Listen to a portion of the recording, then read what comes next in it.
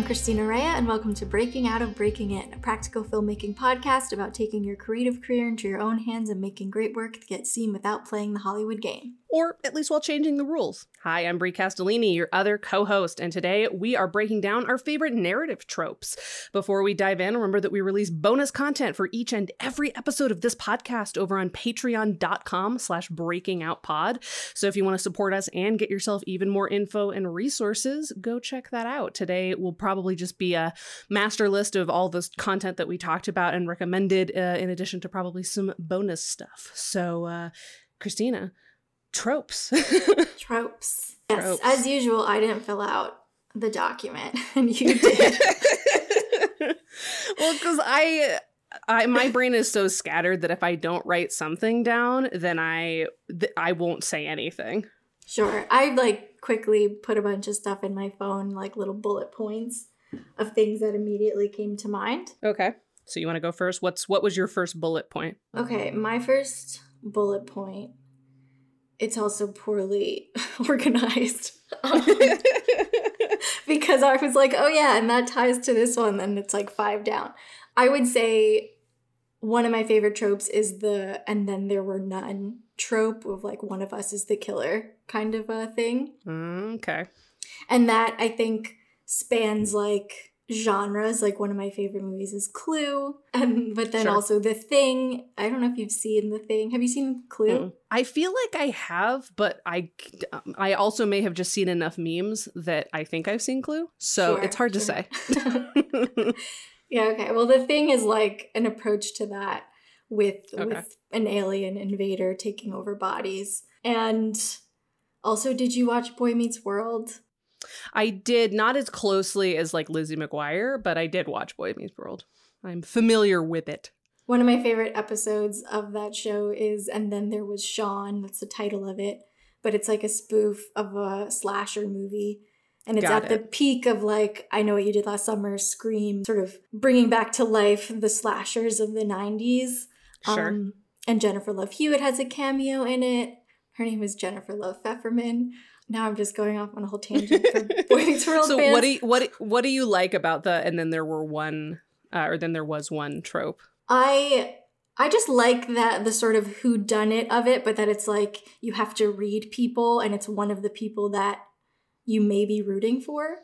And I think that's why I love Scream because it's so meta and it is like playing with tropes in general.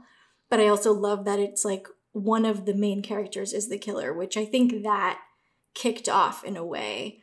Other slashers there definitely were earlier ones where one of the people you're following is the killer, but the more famous slashers were like a masked outsider character like Halloween or Friday the 13th. It wasn't like a whodunit, just like who's going to get picked off next. Whereas when it's about trying to read people and look for clues and seeing who you can trust, I like that. And I've, done that myself. I did it pretty poorly in my first feature, Summit. I was 21 though when I wrote it, so And that also was playing with slasher tropes, but I think in a way where I didn't lean into it enough. Mm-hmm. But then I also sort of used tropes to like justify plot. And so it was kind of like not enough on either end. Sure. I mean, you're 21. It happens. Right, I was 21. It was my first feature. It was an experiment. It was my first, even though we've talked about this already, it was like my first real big project. And Game Brunch is also a play with that in like a very different way. I like just this idea of someone here is up to no good and the audience has to figure it out. And I played, I subverted that with Game Brunch in a different kind of way. Cool. Are there bad examples of this or bad versions of this that you've seen that you're like, this is technically this trope, but I hate this version? I mean, of course, yeah. I don't want to like out too many bad things just because horror movies do it all the time. Stylistically, then higher level, like what about a bad one? I would say it's just like not smart, where it's not being clever or playing with what's already been done. It's just sort of regurgitating that. And I would say, okay, like the new Scream 5, but it's called just Scream, is an example for me of that in a boring way because Sure. I don't know. Have you seen the new Scream? I haven't seen any of the Screams. You know me. I'm not really a movie person in general, but I'm also not a horror movie person at all. Right. Scream is one of my favorite movies. And like I said earlier, it is partly because it's playing with tropes so much. And it's such a meta movie that like everyone I know who loves horror like is obsessed with Scream. So I'm sure at some point I will see Scream. The thing is, like, I don't know if you can, I think you would still enjoy it because the writing's sharp and the acting's great and it's fun. But it has now been like, now people have done Scream in a variety of ways. What Scream did, you know, they've done like in a lesser way. And I would say Sure. the new Scream is a version of that where like it's being meta on meta, and on a scene by scene basis it works at times, but like the writing and the acting is not where it needs to be to really pull it off in a unique way. It's just kind of regurgitating what Scream did, even down to like the tropes where it is subverting the exact same things that movie subverted. So it's not like Sure. clever, it's just a rehash. And that's probably something we could say about a lot of the tropes just in general. Like, you know, we wanted to talk about tropes just because like I think that there is a version of like media critique that's like anything with tropes is bad because it's not unique, but it's like nothing is unique. And I do think that it's worth celebrating the common aspects of media and film and storytelling that we do still enjoy. But the key is always, if you're going to do a fairly common trope, you have to do something new with it, whether it's subverting how that trope normally works, whether it's putting uncharacteristic people into a trope that we've seen with other people and other types of characters, like playing with archetypes and that kind of stuff. You have to be doing something inventive with it in order for it to be worth it. Otherwise, like, you are just doing a checklist of like, okay, I've got these 3 tropes, therefore I'm going to make $1 million. Right. I think that, and like, I think it's impossible to make a horror movie now without engaging with tropes in some way, just because Sure. it's impossible to be original, like completely, because there's so many stories have already been told. And so there is that fine line between like, are you just checking the boxes of tropes, or are you actually engaging with them in a clever way where you're doing something unique or doing a play on them that's original or fresh or just funny? I think if you're going funny, then you can kind of go super cliche. But if you're not, then it's a really fine line. Yeah, I think that's true. Well, my first trope is one that I knew I would share with Christina because we've talked about it in the past, but it's definitely enemies to lovers. One of my absolute favorite tropes of all time is always going to be enemies to lovers. And I think for me, it's just the psychology of like someone who likes to argue a lot. Like for me, arguments are like the most fun thing to write about. They're engaging, they're inherently dramatic. There's so much you can do throughout an argument. And so like when you pair 2 people with like very strong personalities that are constantly fighting, and then also eventually they kiss, that's just excellent stuff. Just excellent stuff. I agree with that. I think also why I like it so much is, even though it's obviously written to be, you know, it's not real life. Right. That subgenre of romantic comedy is most enjoyable because I feel like the people are being themselves. Yeah, that's a good point. We've talked about in a previous episode when Kelsey was on and we were talking about, I guess, writing from personal experience. I think that was the episode. We talked about rom-coms a little, and I said I find it kind of boring when people are like pursuing love. And I agree, I still feel that way. Like, I think when you're putting on a persona and you're dating and you're doing the like, let me get to know you, that always reads as so false in movies because that's not how it would really play out. But when it's already this like heightened situation where they're on opposite sides of whatever, it's not like a by the numbers dating. You can fall in love at your worst, then imagine how good the best is right. gonna be. And so that's also why I like the fake dating.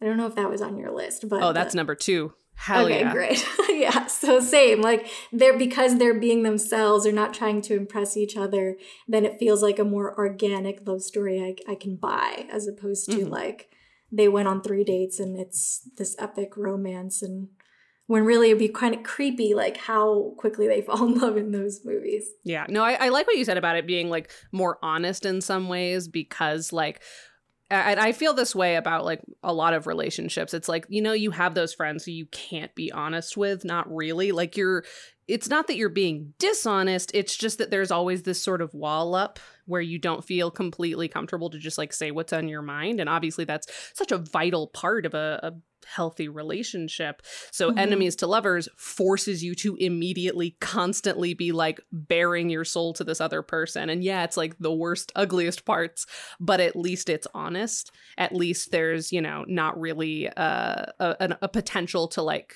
they know what they're getting. They know exactly who you are. And if they decide like, oh yeah, this is doing it for me, I think that works. I will say for types of this trope that don't work for me, obviously is like, there's definitely a line.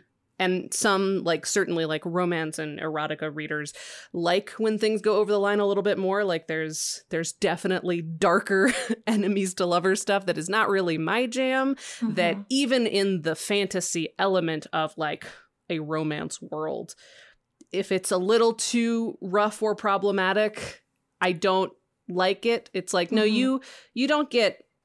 it's always the guy. You don't get to get the girl after this. Like you should be in jail. You should certainly not be like, you know, but it's the animal attraction and it's fine. I don't like that. I think that's just not my jam. I will also say there are exceptions to this exception to my fake dating era for my enemies to lovers loving. But I do get kind of annoyed when it turns out that the reason for like the kernel that made them enemies was just like a miscommunication. Not always, but I don't like it when it's like, oh, they didn't need to be enemies. Like there was just one weird thing that happened and then they both, or one of them blew it out of proportion. And so the other one is reacting to that.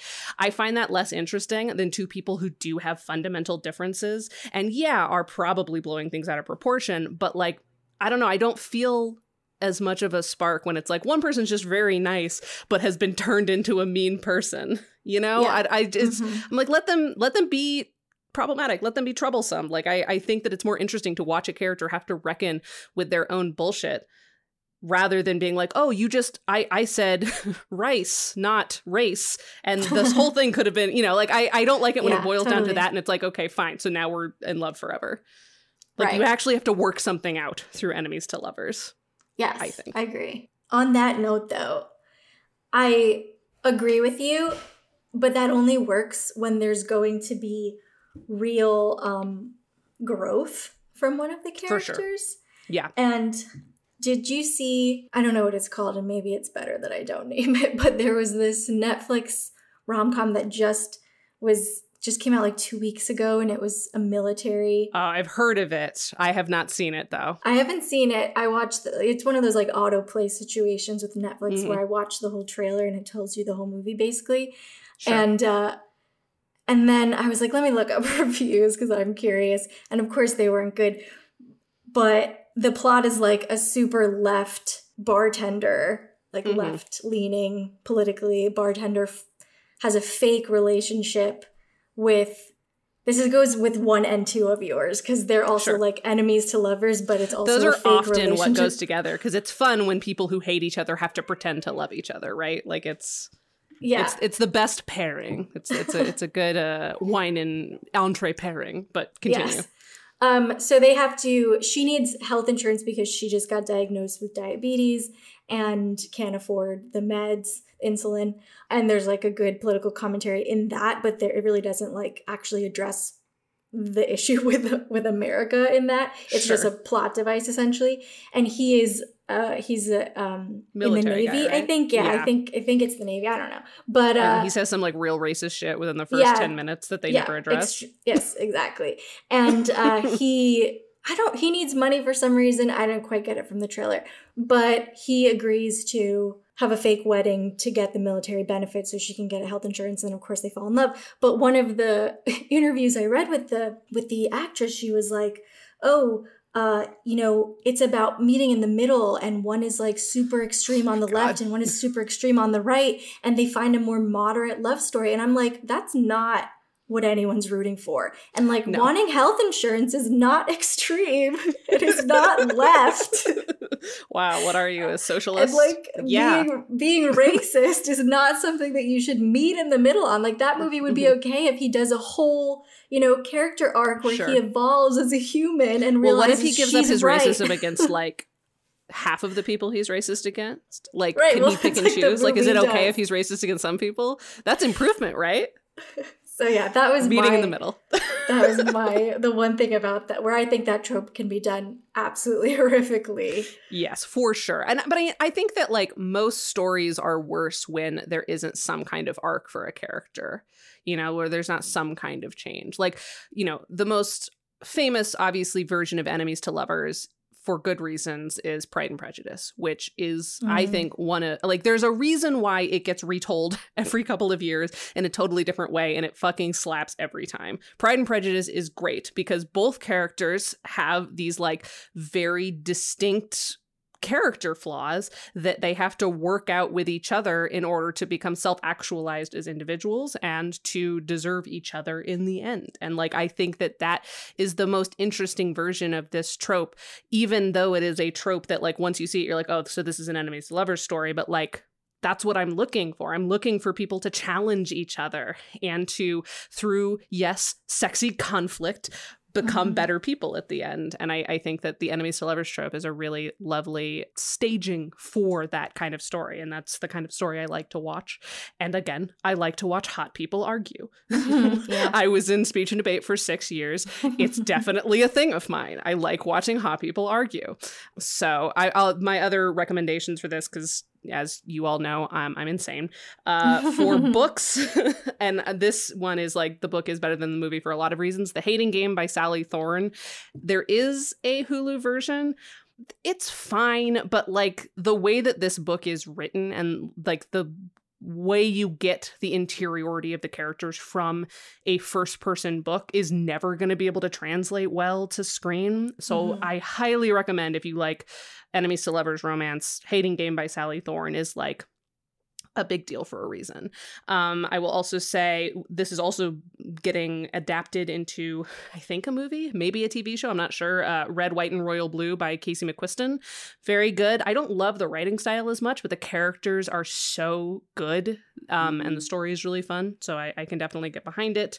Battle Royale by Lucy Parker is like basically the Great British Bake Off if the Simon Cowell judge fell in love with like the sparkliest, like most colorful former contestant, and eventually had to work together.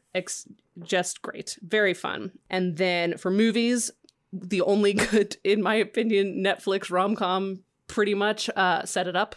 I've watched it twice in the past month because Set It Up, I just love it. There's stuff that's wrong with it, but it's so good. The leads have so much chemistry, and it's very good. Highly recommend Set It Up. And then obviously the Buffy Spike arc in Buffy has always been a soft spot for me. There are elements of it. Super problematic. There's elements of it that are problematic, but like I was reading something the other day about like what was so fun about that relationship is that like Spike's character growth happened while he still canonically doesn't have a soul. Yeah. And like it was proof that like good decisions aren't always unselfish. And so maybe as humans we can like give ourselves a break, because I think that some people get very up in arms about like, well, you made a good decision but you did it selfishly, so you're still a bad person. And I think that the Spike kind of arc is an interesting alternative view of that. And also that actor is just so fun. He is so fun. That's a great segue into my next one, but also just to talk about that a little bit. There is already a Buffy podcast, but like we could talk about that forever because I am forever Team Spike, even though he is so problematic. Oh, so problematic. But like I consider that just Joss Whedon being a bad guy not the character. Right. But also, like, if just comparing him to Angel is horrific without a soul, and look at what Spike was capable of without a soul. And the fact that he gets held accountable for things he did without a soul, but Angel never does, was always a big pet peeve of mine. Yeah, for sure. 100% agree. Actually, Angel will come up in a later part of my tropes conversation. But What is your next trope? The Chosen One. sort of storyline. Interesting. I'm into it. I like That's such a normie trope. Talk it is about such a normie trope. Well, it's because of Buffy. I mean, Sure. you know, I think also just high level or like high concept things that I enjoy when I go that route, they tend to be chosen one type Sure. of things, like Buffy, like Harry Potter, like, I mean, I'm not really a big Star Wars fan, but yeah, I tend to like, even like The Matrix, I tend to like this idea of someone being chosen. And I think it's because of my early, you know, love of Buffy and For sure. and that. But the thing that's sort of a pet peeve of mine within that is that these storylines always, 90% of the time, steal their concepts from yoga and Eastern religion and spiritual practices, and they never center, you know, South Asian or East Asian or really people of color, generally speaking. Sure. Yeah. Even like Keanu Reeves in The Matrix was like casting, he was sort of down the line after a variety of options. And it was just sort of like lucky that he happened to be Asian. But yeah, I that's one that I just am like a big fan of. And that goes hand in hand with another thing that I had on the list. So I guess I just kind of wanted to connect them. But Sure. the like magical minority trope really pisses me off. Okay. So this is an But example of a trope you do not like. Right, yes. But it's this like weird, I have this weird sort of like tug and pull with that, because what I just said were like certain spiritual practices or just like things that are used to show like a woo-woo kind of person are often associated with like basic white girlness, but they're actually Eastern spiritual practices. Sure. And so when it's like a character in a movie that is like the mystical Asian or sort of magical other, it's frustrating when it is othering an Asian person, or also it's Black people, like the magical Negro trope, and very often Indigenous people as well. So that like is frustrating. But then when I see it, that same kind of thing, but then it's a white person, it like annoys me just as much in a different way, because it's appropriating it without even giving credit. And it's like, I don't know how I feel. I'm kind of like, maybe it should be, would I rather it have been a South Asian person in that role? Because at least there would be a level of authenticity to where that stuff is coming from. But then it would just be perpetuating this trope. Well, I think that the trope, the big problems with like how that trope gets used, even when it's attempting to like marry performer to like origin of the trope, is that like they're always a sideline character. Right. Like it's obviously different if like they're the chosen one, if they are the central or one of the central characters, but that's almost never the case. So it usually is just going to be blanket problematic when you never center those stories, even when you're trying to do them justice. Right. And like even, I mean, Star Wars, the Force is yoga. The Matrix, that's yoga as well. It would be one thing if, even if the chosen one wasn't of Asian descent, but if like all the characters were diverse, and so the one character of color isn't like this stereotype. Sure. Singled out, kind of. Right. Like you can have someone who's like the woo-woo character in a thing be a person of Asian descent if you also have other Asian characters who aren't that stereotype, and that's like the thing that's missing. But so often it's like white media, you know, people making this stuff, and so I guess what I'm saying is like I just want non-white people making these stories so that we can start having like authentic representation of that the spiritual practices that get appropriated all the time in these narratives, and have them be authentically represented by where they originate from, without stereotyping those characters as like the singular version of what it looks like to be Asian. Sure. And yeah, so I had a couple of like within that I thought did it kind of okay. So one, again, not a big Star Wars fan, but I did really like in, I guess, the second one of Last the Jedi? new series. I was actually hoping that we could get to this because I have lots of thoughts about Star Wars related to the Chosen One trope, because I do think my big problem with Chosen One trope as a concept is that it often undermines characterization rather than like holding someone up. And I think The Last Jedi is a good example of a cool idea that was immediately fucking undercut. Spoiler alert for the third Star Wars movie of the new trilogy. That's exactly sucks. the point that I was going to make. Yeah, as someone who's not a big fan, but I've, seen them all. The one thing I liked about that one was that she isn't from this amazing legacy. This one fucking bloodline that isn't even supposed to exist because, like, canonically Jedis. I guess there was an interview where George Lucas was like, Jedis can fuck, they just can't get married or fall in love. And it's like, that seems like a weird distinction, George, but okay. But yeah, this one magical family who's like, we're not supposed to do this, but we keep doing it. Thank God, because all of us are special. Anyways, continue. Right. Well, because it also, I feel like, ties... You love Star Wars. I'm like, they're fine. I think the original second one, what's it called? Empire Strikes Back. Yes, Empire Strikes Back is like a good incredible movie. Yes, such a good it's movie. like a great movie in a series of fine movies. Yeah. That's my feeling. Completely fair.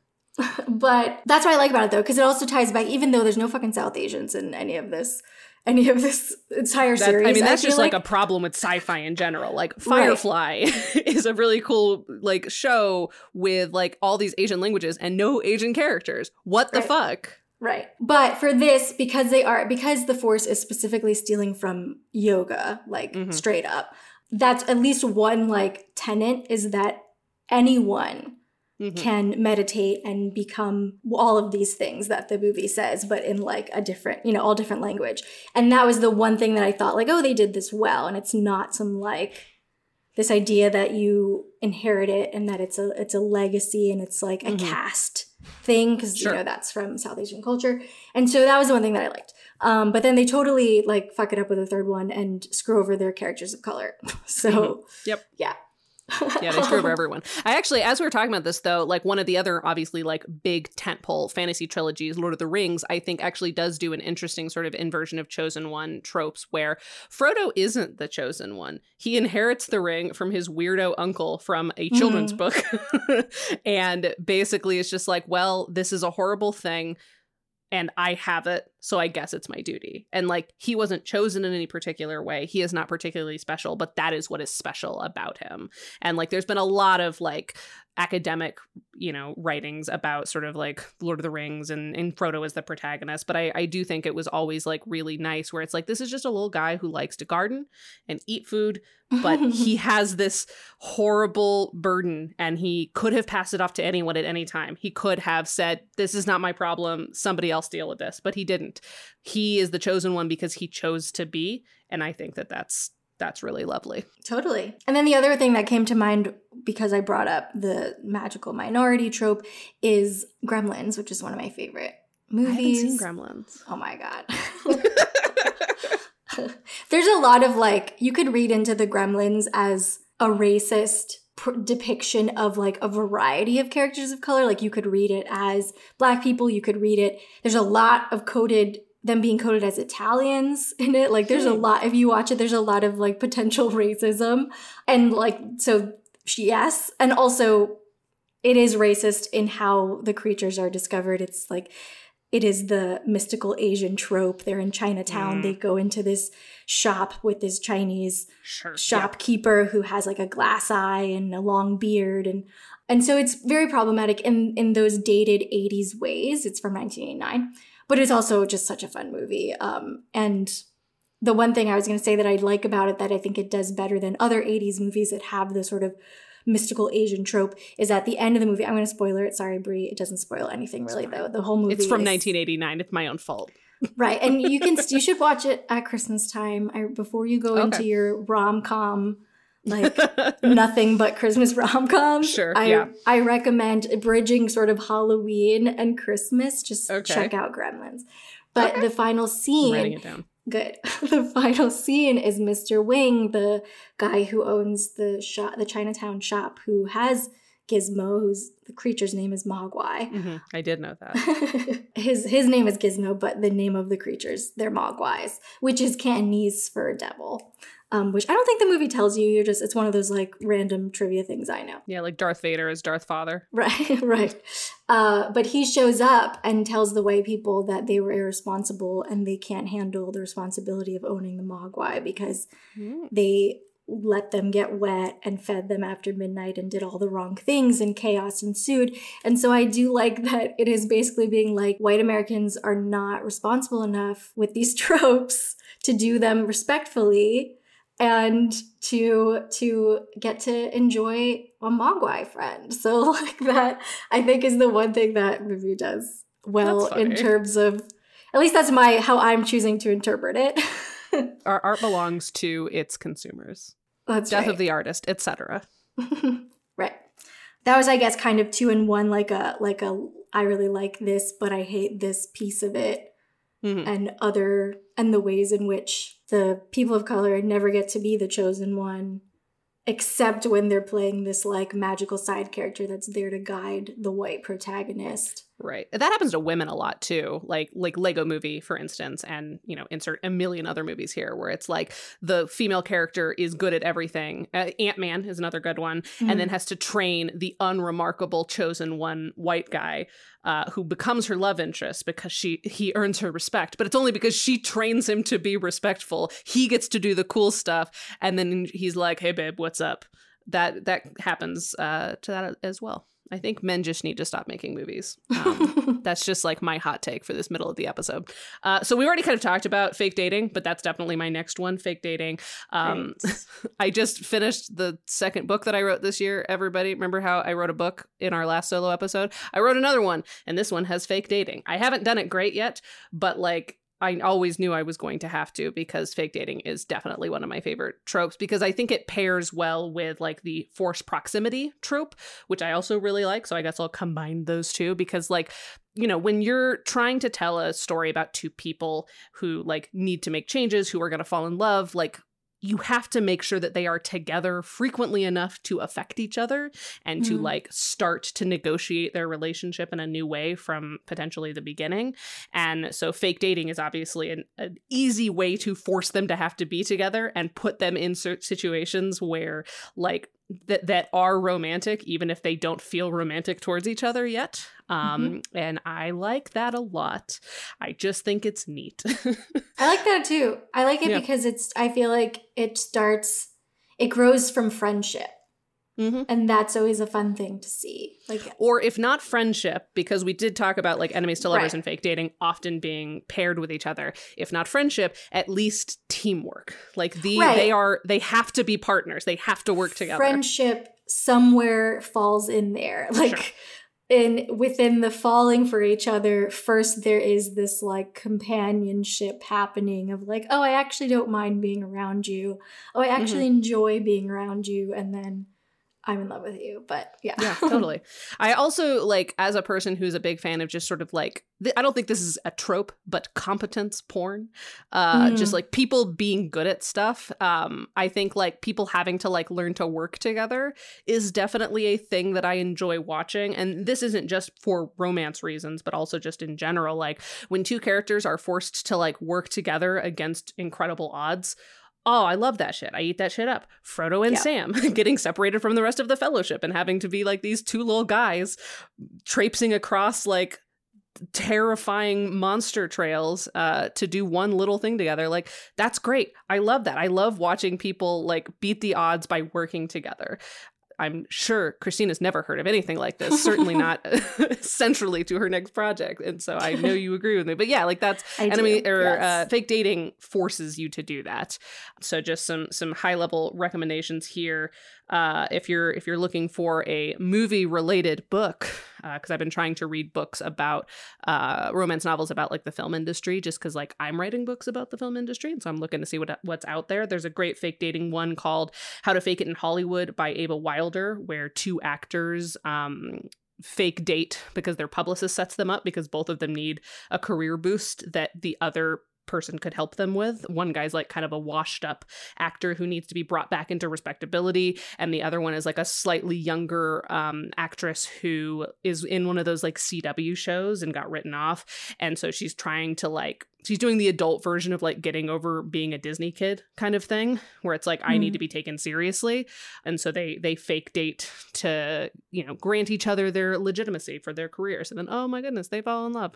So that's a pretty good one. Spanish Love Deception by Elena Armas is a pretty like bog standard. I need a date to a wedding because my family is really clingy, but very fun version of one. And then two of my favorite books that I've read this year, Luck of the Draw by Kate Clayborn, which is also Enemies to Lovers, and The Love Hypothesis by Allie Hazelwood, which has an asexual lead. Technically, actually, both of the main leads are asexual, but you don't really know that the guy is until she released a like bonus chapter of the guy's perspective of their sex scene, their first sex scene, and it confirms that he is also demisexual, gray asexual, and I like that a lot. A+. And then, of course, I guess another Netflix movie. That's fine. This is one of the better ones, but it's still, I would say, certainly not as good as Set It Up. The To All the Boys I've Loved Before obviously starts with a fake dating premise. Can you think of any other fake dating movies? I guess like The Wedding Date is a good one. A good one, parentheses. It's not a good movie, though. Yeah, it's a good example of the trope. I don't know if I would recommend it. Yeah, I was like, let me walk that back, because there's a lot of conversations, thankfully now, happening about like the sort of grossness of like the sex worker trope in fake dating and all of that stuff. So I don't want to wade into that right now. But that's just the first example that came to mind. Yeah, I mean, I feel like probably not the original, but the first one that I can recall would be Can't Buy Me Love from the 80s with Patrick Dempsey and some blonde actress that I can't really, I don't know if she ever did anything else. Oh, I guess The Proposal is also one. I recently rewatched that. Doesn't hold up as much as I thought it would. I think they're both charming. That helps that movie, but the storyline is no. Yeah. Because she's a truly abusive boss. In the beginning. And so there's really not enough that happens there for it to be okay. Like she needs to go to therapy at some point for that to be not just like someone falling for their abuser's love bombing or something. Like it just doesn't quite. I mean, that's definitely one of those enemies to lovers that's like a little more problematic. And like I think that is inherent to like boss assistant or like boss employee enemies to lovers stuff. Those require a level of buy-in to the fantasy that I rarely can get behind. So one of my favorite, I guess, like kind of in this territory, subversions of that trope is the movie, what the hell is it called? It just slipped my mind. While You Were Sleeping. Did you ever see that? Oh, yeah. That was also another Sandra Bullock one, isn't it? Yes, yeah. But what's like fun about that is that one of them is in a coma and she's pretending that they're dating, and it subverts that typical storyline in a fun There's way. A historical romance that I read that's basically an adaptation of While You Were Sleeping, but like in Regency era, that I thought was very funny. And the same thing happens, like spoiler alert, the coma guy's not the love interest. Yes, exactly. All right, next one for Christina. Next one for me is... so horror movies, I really love when they subvert the damsel in distress. Like, even when it's so basic, I always get a kick out of it when it turns out that the person that's supposed to be the damsel is actually the monster in whatever capacity. And like a Girl Walks Home Alone at Night is a good example of that if you want more of like an art house kind of approach. You could watch my short film, The Gaze. That's an approach as well. But yeah, that's just a fun one. Cool. Well, I guess I'll talk about Forced Proximity for a second, because yes, it's a romance trope, and I know I've been talking about a lot of romance guys. I'm in a mood, okay? But the rest of mine are not romance ones, and this is sort of a straddling two elements. So like Forced Proximity has always been a favorite of mine in storytelling because it's like putting people in a pressure cooker, and like we already know I like arguments. I especially like it in TV because for the same reasons that I like TV, which is that we get to see people we care about in a lot of different situations. Like that's always, and it allows actual time for growth that I think doesn't always happen with shorter pieces of media. But the movie that most recently just really vibed well with me with forced proximity in it is Palm Springs, which I think we talked about in our last bonus episode of last year when we were talking about recommendations. Palm Springs is just an excellent movie. I also rewatched that recently, but that one, they're stuck together. It's just basically just the two of them. Very, very good. But then I would also say like any like bottle episode of a TV show where the characters are stuck. Always one of my favorite episodes. Bad Breaks from Burn Notice. The pinnacle for me of great television is an exceptional episode, and it's because the main character is stuck in a bank heist. Basically, any bank heist episode of like a procedural or even a non-procedural is almost always going to be better because it's like you're forced to like be really competent with limited materials, and you really get to see like who is this person at their barest, and that's what forced proximity gives you. The one, I think it's the first or maybe the second Christmas episode of Bones. Bones is a complicated show, but that is a very good episode. It's very emotional because they're all like under quarantine at the lab on Christmas. They were all hoping to get home, but there's like a SARS scare, I think. And so like everyone in the lab who like had these family Christmases like is stuck there, and the main character is like had no Christmas plans, and she's like, this is fine for me, I wasn't gonna do anything. And so it's like the meaning of Christmas, we're all stuck together and we have to like make our own family, blah blah blah. Anyways, forced proximity, excellent forced proximity. And for my book recommendations, I will say pretty much any Emily Henry book is going to get you there because she likes to kind of just like shut people away and make them fall in love. Beach Read and Book Lovers both have they're stuck in a small town together and are forced to participate in things together enough that they fall in love. And then also, if you want a clean romance, one without sexy scenes, The Party Crasher by Sophie Kinsella is one of my favorite books that I've read this year. It's one of the funniest books that I've read this year.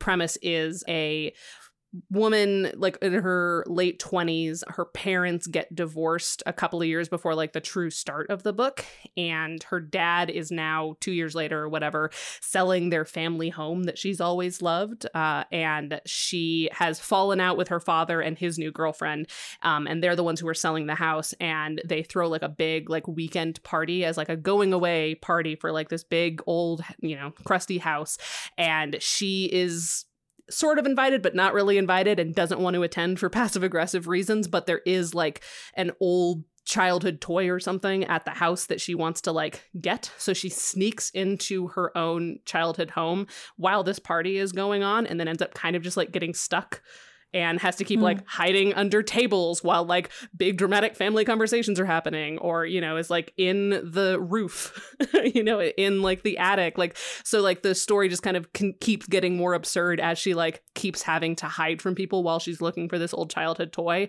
And the guy that her ex-boyfriend is there and ends up having to kind of like help her stay hidden, and then like more and more people become aware of her and also have to keep her hidden, and it's just like a comedy of a lot of stuff, and she is like stuck in this house with all these people that she has really complicated relationships with for an entire weekend. It's very funny and a good example of more lighthearted forced proximity. Yeah. I actually was on my list was bottle episodes. And so it's essentially the same thing. And I think, you know, comedies always do it best. I know that Seinfeld has one that's in a Chinese restaurant. That's like a classic. Friends also has one that's also really famous, where no one's ready. There was a really good version of that. Who talked about it? I think it was Jess who talked about it in our inclusive screenwriting episode, where Jay-Z did a like Black version of that episode of Friends with Black actors. And it was like a commentary on how you can't just like slap diversity on a show written for white people by white people. Anyway, that's a tangent. I'm not necessarily recommending that episode. But Superstore, I think, has a really good one, but I can't recall. Oh, yeah. The one where I think they've had it twice, actually. Once, I think they just get trapped in the store because, like, the company is trying to cut costs. And so, like, they, like, turn everything off at night, but it means that, like, none of them can get out. But then there's a season finale at one point that I think is also kind of a bottle episode when there's a tornado warning. And they all are stuck in the store while this, like, tornado is raging outside. Yeah. But I would say like one of my favorites is the Community episode where they're trying to figure out who stole Annie's pen. I don't know if you remember that. Yep. And they refuse to leave the room until someone owns up to it, which I think is also tying back to my love of the sort of one of us did it. Yeah, the who done it. That's like a perfect mix of those two things. I mean, like those have to go together, right? Like even Clue, it's like they're stuck in the same house. Like it's hard to have a who done it if people are just sort of like wandering around. Right. Yeah. So yeah, great combo. That's why I think like slashers, like if you're stuck in a school or you're just like your car broke down and you're stuck in the woods, like, and those two definitely go hand in hand. Yeah, I think Green Room would be a good example of like a thriller horror that's like it's not exactly single location. Like there's like there's 2 or 3 primary locations, but the main like most of the movie is set at the like Nazi club. It's a punk band who's performing at a club that they as they're performing realize is like a white supremacist like skinhead bar, and then they get trapped in their green room by the skinheads and have to escape. Yeah, really good movie. It is a really good movie. Intense. Very intense. Definitely intense. As soon as you're like a punk band stuck in a Nazi bar, it's like, okay, so this is gonna go places. What's your next one? So my next one, kind of in similar vein, I love when we get to see the same thing from multiple character perspectives, like when we rewind like the Rashomon back. kind of. Yeah. And I think Community also has an episode like that, where it's when they're with the dice. The Darkest Timeline episode. Yes, and you watch the same thing from everyone's perspective. That's obviously a brilliant episode of TV, but it's done, very well in a variety of ways. Like Pulp Fiction is a famous movie example of that, where like something that is sort of a throwaway moment suddenly becomes like super important or super funny because of the new context that you're seeing it in. That's always a favorite of mine. One of the movies I watch, I wouldn't say every Christmas, but like when I'm in the mood for a non-Christmassy Christmas movie, one of those years where it's like I'm tired of all the usuals, there's a independent-ish movie from, I think, 1999 called Go. Have you seen that? Probably not. I have not. There's one storyline that's like, who the hell cares? It's like a bunch of guys going to Vegas, and theirs is like the least interesting storyline, but it's one... the main character is a cashier at a supermarket, and she's just trying to get her shift, like she switches shifts or something. I can't remember exactly what the catalyst is, but it turns into just like a night that goes horribly, awfully wrong. And you see it from a variety of different perspectives. And it's a fun, very like 90s, late teen, early 20s kind of a sort of like romp. Indie comedy of errors. Sure. Also sort of dark thriller, just like Wild Night kind of a thing. Sure. Okay, I'll definitely have to check that out because I always am looking for alternative Christmas movies. I just remembered, like, how did I not mention Die Hard for forced proximity? Of course, Die Hard has to be up there for forced proximity. Come on. All this girly love stuff on my brain has poisoned me against Die Hard. But I wanted to say about the Rashomon kind of effect, one kind of not quite subversion, but like an alternative version of the Rashomon trope that I like. There was I saw it most recently in an episode of Never Have I Ever. One of the versions of this that I like is when it's not another character's perspective, it's the same character's perspective, but with new context. So like I think the I don't remember what season it is because I recently watched the entirety of Never Have I Ever again with my mom and my partner, but there is an episode at some point where Davy is dating someone. I don't remember which boy she's dating at this particular time, and she thinks back to a scene from an earlier episode, now thinking that like somebody else is being more flirtatious than she actually is, and so the scene plays out again, but like everyone's tone of voice is slightly different. So it's the exact same scene in the same words, but different performances now that she has a different perception of events. And I always find that funny. That is funny, yeah. And I will also say the other comedy version that's like an additional kind of alt to the Rashomon is there's an episode of Leverage, which is Rashomon-y, but in addition to it being just like general Rashomon, like you're saying the same heist from everyone's perspective, is the way in which the other characters portray each other. Like, you know, when they do their retelling, like one character's super Southern. He's like, I don't even have a Southern accent. And they're like, I don't know. You just kind of look like you would, though. So that's how I remember you. And it's like that kind of stuff where like then it becomes this sort of competing perception thing. And you get to see the scene, but with like other characters like acting very strangely just because that's how the other characters are either retelling it for comedy or genuinely remembering it. And that's also good. Not like a perfect example, but Knives Out is a movie that does that. Even if not in actually like watching the same scene, you're hearing the same thing, but from a totally different perspective and adding layers of comedy. Like how they all say that she's like the main character's from a different country. And so there's just like layers of comedy in hearing someone else's telling of the same thing you've already seen or possibly showing you the same scene from a different perspective. It's a helpful trope to really dig into human nature and perception and how reality is not always the same. And like develop characters. Yeah. Right? Like because you develop characters through their bias, through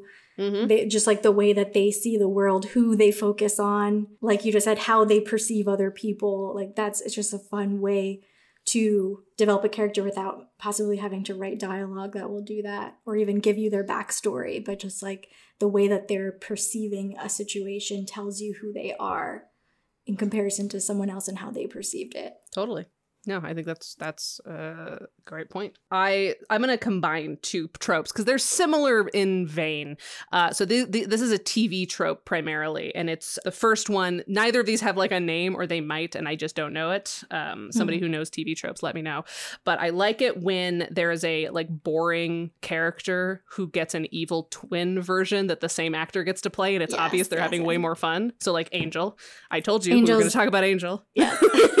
But also there's a like half a season of Supernatural back when I watched that show where Jared Padalecki gets to be like evil version of him. It might be him without a soul. It might be him possessed. I don't actually remember the circumstances. I do know that that's the first time I ever saw Jared Padalecki act. It was much more fun. He's a much more interesting character. And like, no offense, Angel, I like you a lot, but like, you're more fun when you're evil. So like a character who's normally boring, but is more fun when they're evil. And then I will say a sub kind of trope to this that I also like, that Angel also fits into, is flamboyant villains having a good time. And I don't mean flamboyant in like the gay coded way necessarily. I just mean like evil characters who like fucking love being evil. Because I think there's absolutely a place for more villains in media that genuinely believe in like the things that they're doing. They're just like doing it in an evil way. But I have to say, especially as someone who loves genre TV, I like seeing a villain who's just like, hell yeah, I'm a villain. I'm the worst guy ever. And it's just like very casually like, like unapologetic. So like Sylar from Heroes is the pinnacle of this trope to me. Certainly like obviously beginning of Heroes. I tried to rewatch Heroes recently just because I love Sylar so much. And I was like, no, I can't do it. I can't rewatch this show. It's way too melodramatic. But the character of Sylar is so fucking funny. He's so just like even keeled. He's like, I'm just a guy who sucks, who kills people. And I don't know. It just appeals to me. I have no deep reason for it. I just think it's fun. Yeah, characters you love to hate. Like, they're always fun. And Angel, I think, is that for me because I found Angel so boring for the first season and a half. And I think once he gets his own show, he gets more of a personality and he's much more enjoyable to watch on Angel. But on Buffy, he's just so boring, except when he's Angelus. Yeah, agreed. And then he wears his tight little pants and kills people, and you're like, go off. And is like quippy and having fun. I think it's just that. It's like, I think the reason that I like this trope is because of the contrast of like the status quo of these types of characters. They're so buttoned up, and it's like, finally, this person gets to be free, you know? And I think Spike, I guess, would also be a good example of flamboyant villains having a good time because, like, I think there's just like, I don't know, there's something cathartic about the unapologeticness of someone who's just like, this is who I am and where I'm at. And if you don't like it, maybe I'll kill you. Who knows? The night is long. He's definitely the perfect example of that. Like, not because Angel's a great example of someone being boring and then when they get to be this other version of it. But Spike is just that from the beginning. And it's great because he gets to be funny. I think that's like what those villains get to have is... That's a good point. humor about it. And so it's hard to not find that enjoyable, because who wants to, I don't know, it's like, it's really boring if someone's either has no personality and they're doing horrific things, or they're so tortured about it that there's like there's no sort of conflict to that. And it's like, okay, well, I don't know. It's just, yeah. After a while, it's like, this is just a bummer. Like, you gotta loosen up. I get that, like, you know, there's some supernatural reasons why, like, you could lose your shit at any time. And so you have to, like, be very, like, even keel. But, like, come on, dude. Give me something. Yeah. I have 2 other short ones. Good. Maybe I'll join in on them with you. So this one, I don't even have a specific example from. I guess it is also a romance trope. I didn't organize these well. It's fine. This is also an argument-related trope, but I can't help it. I love it when the first time a character says I love you is during an argument. Like, I love when, like, there is an argument and they're getting exasperated and frustrated, and, like, the sort of catharsis of the argument is like, well, I love you, okay? Or, like, because I love you. Or, you know, like, when a declaration of love is expressed in frustration for the first time. I just think it's neat. Yeah. I just think it's fun. It always does it for me. Like Christine, my other writing partner from our writing partners episode, she is a big fan of when people do title drops. I hate that shit. I can't do it. But she's like, honestly, anytime someone like says burn notice on burn notice, I'm like, hell yeah, that's the name of the show. She has her own rules for that, but like that's her thing. For me, it's the literally anytime it for any reason a character expresses their love for the first time in an argument, I'm there. Fun fact, that is how my husband first told me he loves me. No way! Oh, I love that.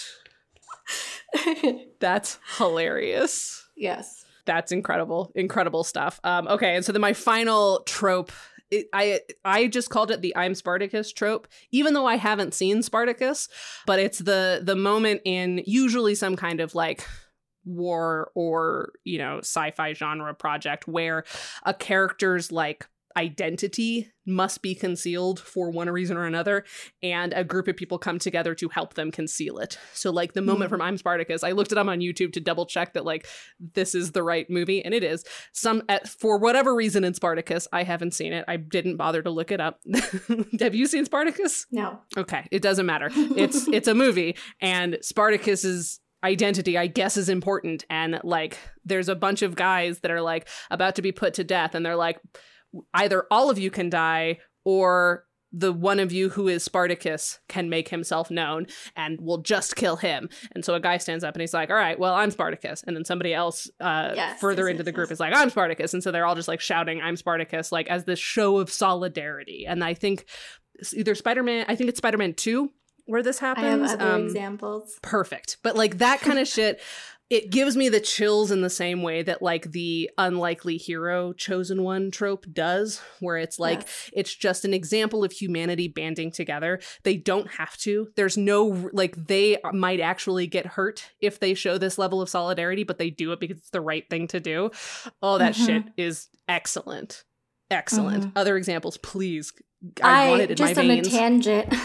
I love it when it's regular people banding together.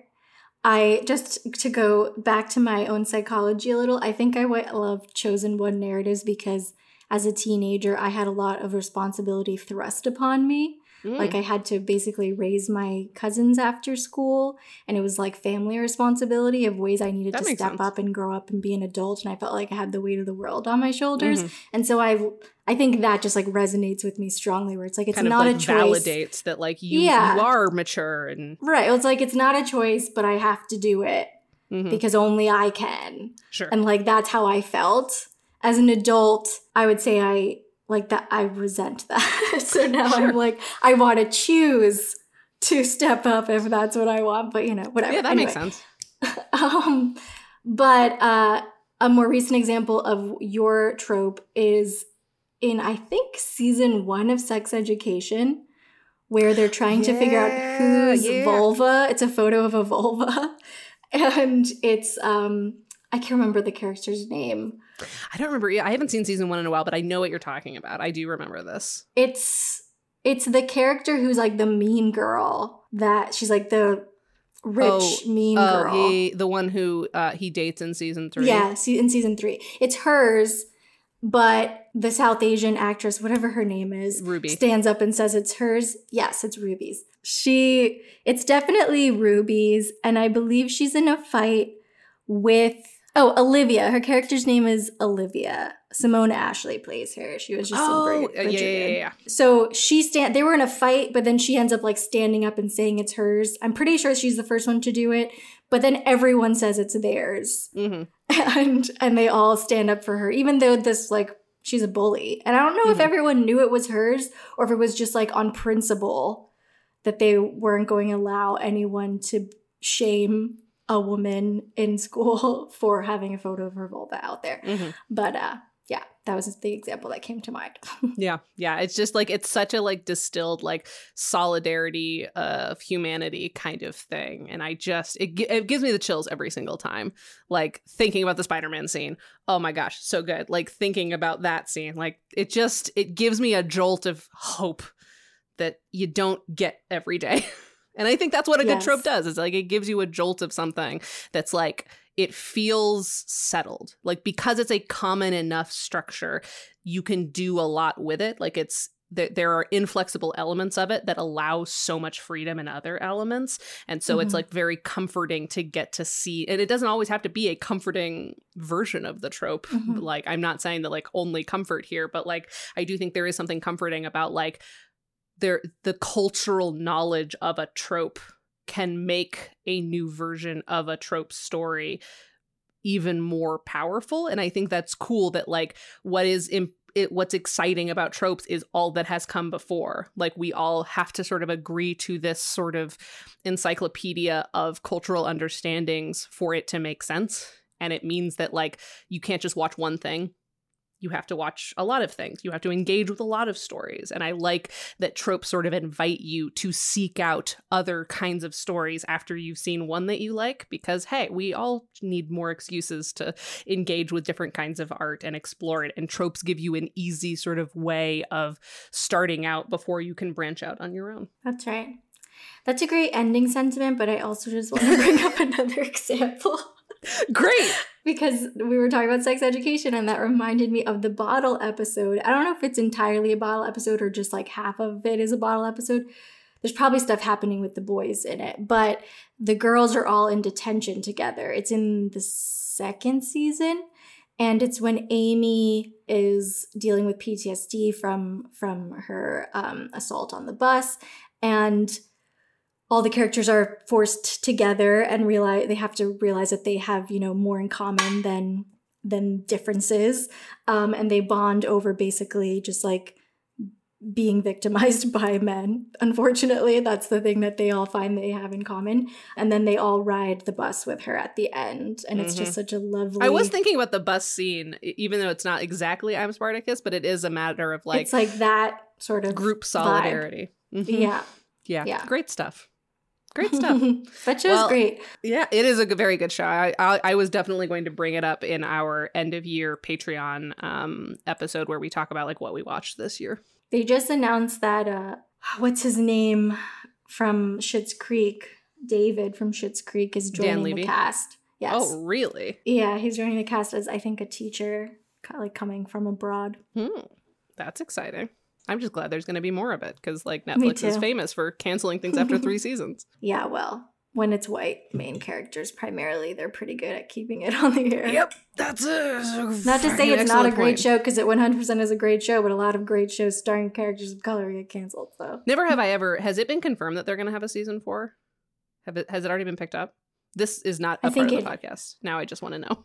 I don't know if it's been announced, but it has. It's on IMDb. Because like never have I ever. Somebody has added like season 4 as like I think we're gonna fill it in later kind of stuff. I think with signing a deal with Mindy, she probably got extra seasons like in her initial contract. That makes sense. Okay.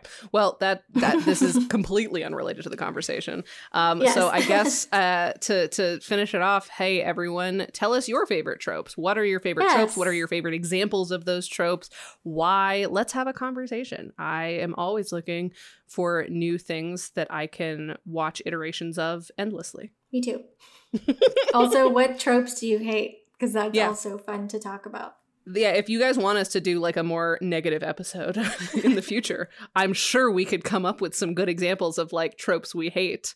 It would be endless. Yeah, though. It would definitely be endless. But like, we've already talked about problematic faves and like the death of the author kind of concept. So if you want us to talk about death of the structure, let us know. And if you like more episodes like this, let us know. Just in Yes. general, us talking about media in general, not necessarily learning about a subject. Yeah, because this is our final solo episode of the year before our just like end of year, what did we do this year episode. So we're obviously starting to think about season 3 and what season 3 is going to look like. So if you have a strong preference of what kinds of episodes of our show you like the most and you want to hear more of in the future, we really want to hear from you. So please let us know in all of our spots, which in a second the outro will read you, and are also as always in the episode descriptions. Like, please communicate with us. Tell us. Use your words. Yeah, thank you. Okay, bye. Bye. Thanks so much to Kelsey Rauber for our theme music, Kaylee Brown for our podcast art, Ezra Lee for editing this episode, and to all of you for listening. Links to learn more about them are in our episode description. And thank you to our Booby VIPs, who are our $10 supporters on Patreon. That's Kim Garland, Amanda Blunt, Anthony Epp, Kelsey Rauber, Norman Steinberg, and Brandy Nicole Payne. If you want your name on that list and or you want to have access to all of our bonus resources related to each and every podcast episode we post for free, you can subscribe for as little as $3 to our Patreon at patreon.com/breakingoutpod.